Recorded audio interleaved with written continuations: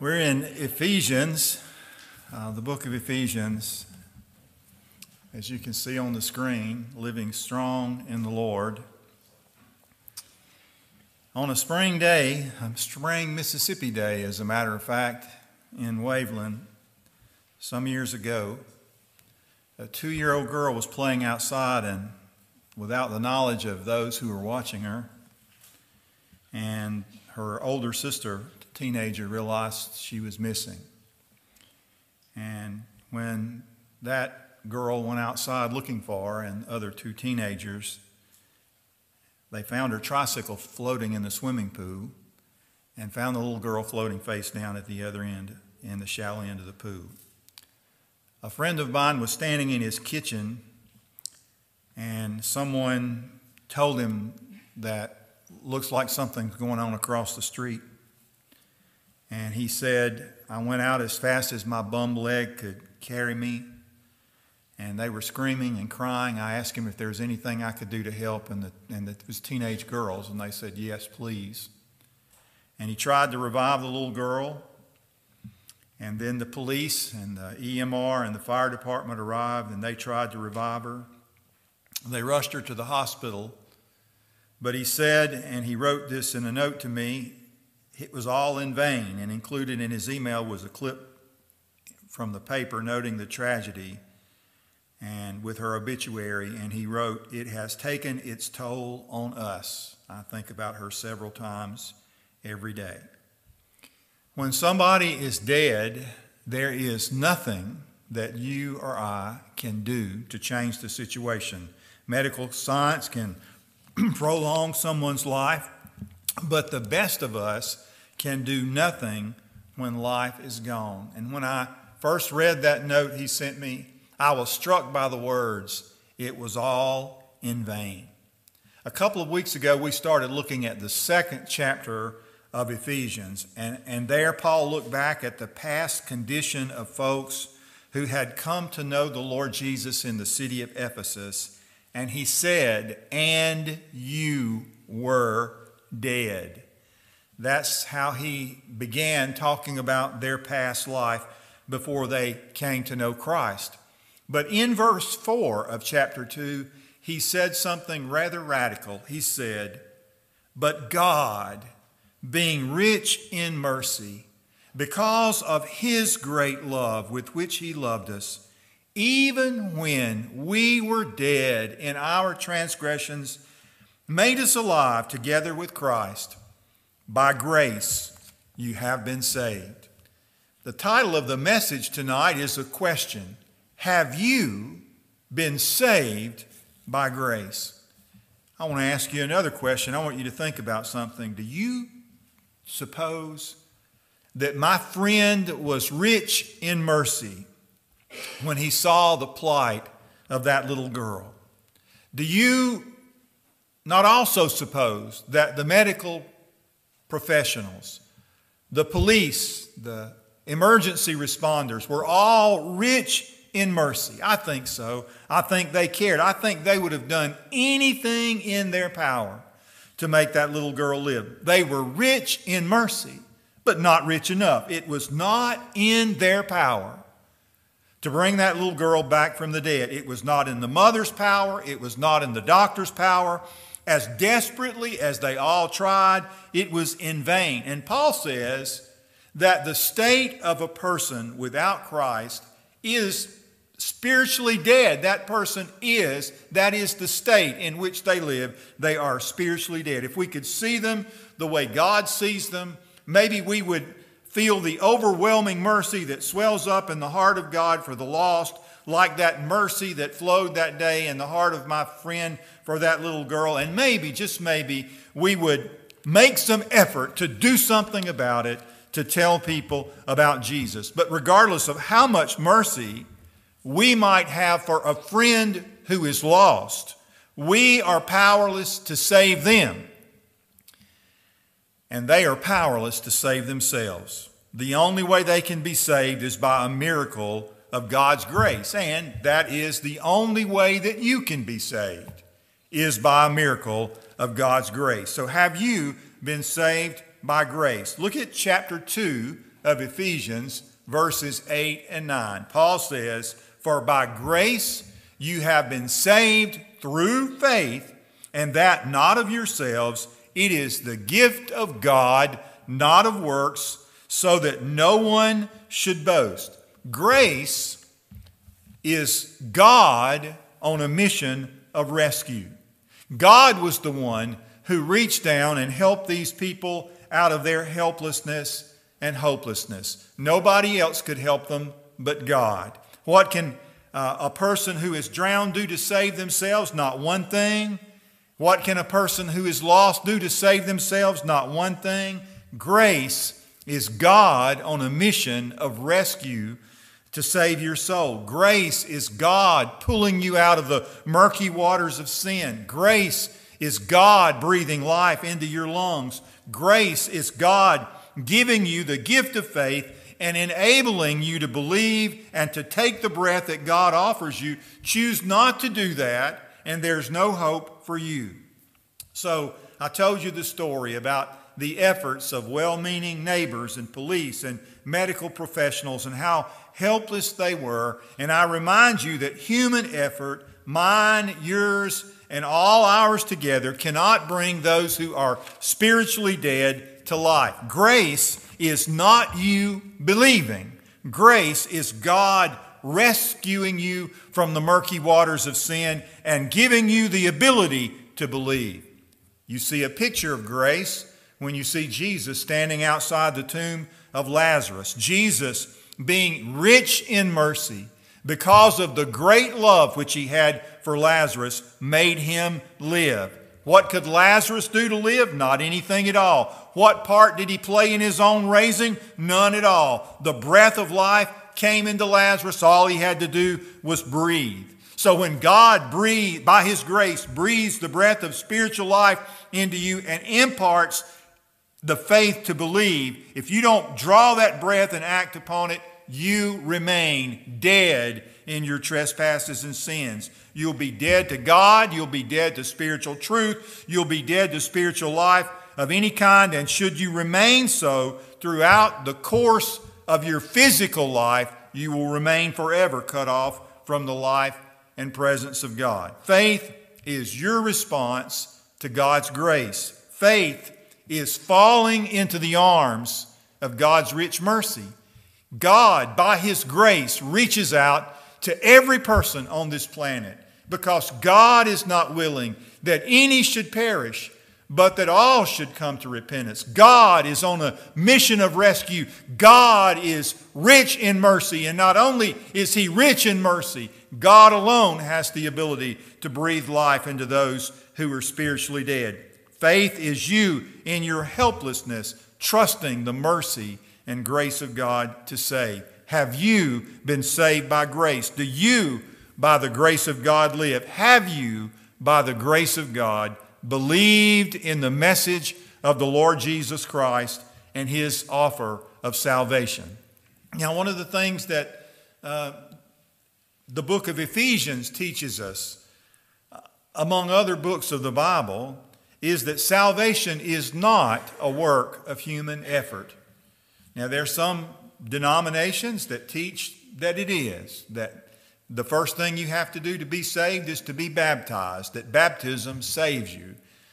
But baptism would then be a work and not a response to your faith in the Lord Jesus Christ. It would be something you do to save yourself. But salvation is from start to finish a life-giving work of God's grace. And if a work of grace has been accomplished in your life, then it issues in obedience. There's an interesting verse in chapter 2, verse 10. I love this verse. I love this verse because of one word in it. It says, "For we are his workmanship." That's the word I like. We are his workmanship, created in Christ Jesus for good works, which God prepared beforehand that we should walk in them. That word workmanship has quite a significant meaning, and it's a special meaning to me. This weekend, Loosedale celebrated another year of Gingham Tree. I know it's been going on for decades. It's been going on, I know, for over 40 years, because we came here this April will be 40 years ago, and Gingham Tree was going on when we got here. So it's one of those traditions here in Lucedale. And I know when you go to those things, you're always amazed by the giftedness of the artist there. But what one work of art there created itself? Have you ever seen a painting paint itself, or a piece of pottery make itself, or anything that's artistic at all, a story write itself? No, that never happens. There's a workman behind it. There's an artist behind it. There's a mind behind it. The word workmanship is a unique word. It's really not that unique. It's one that you know. It's one that you use. It's one that you learn in school. It's one that we use often. It's the Greek word poema. P-O. The P in the Greek is pa, O-E-M-A. Poema. We are his poema. It's the word that we get our English word poem. We are his poem. Now, I think that's pretty special to me, that you didn't just happen. God has a hand in your life. God had a hand in saving you. God had a hand in calling you to salvation. God has a hand in creating you, making you into the person he wants you to be. Now, we can go back to Psalm 139 and we can talk about before we were born. Before we were born, we're God's handiwork. We're fearfully and wonderfully made, knitted together in our mother's womb. And then God is also at work behind the scenes in our life. Let's think about all the things that go on. You know, we try to figure out what God is doing. One of the things I wanted to say, Doug got into that other song and wouldn't let me say what I wanted to say. So I'll say it now, Doug. I wanted to say I'm thankful for God's guidance. I'm thankful for where would I be without his guidance. Would have made a lot of serious mistakes, and all of us need God's guidance. But sometimes, even then, when we're trying to follow God's guidance, we can't see what God is doing in our lives. We can't see how God is working in our lives. As a matter of fact, sometimes we look at things and we think God's not working at all. And I've told you before about you've seen a grandmother or a lady, doesn't have to be a grandmother, does it? They can be doing embroidery, and they have an embroidery hoop, and they're stitching something in the embroidery.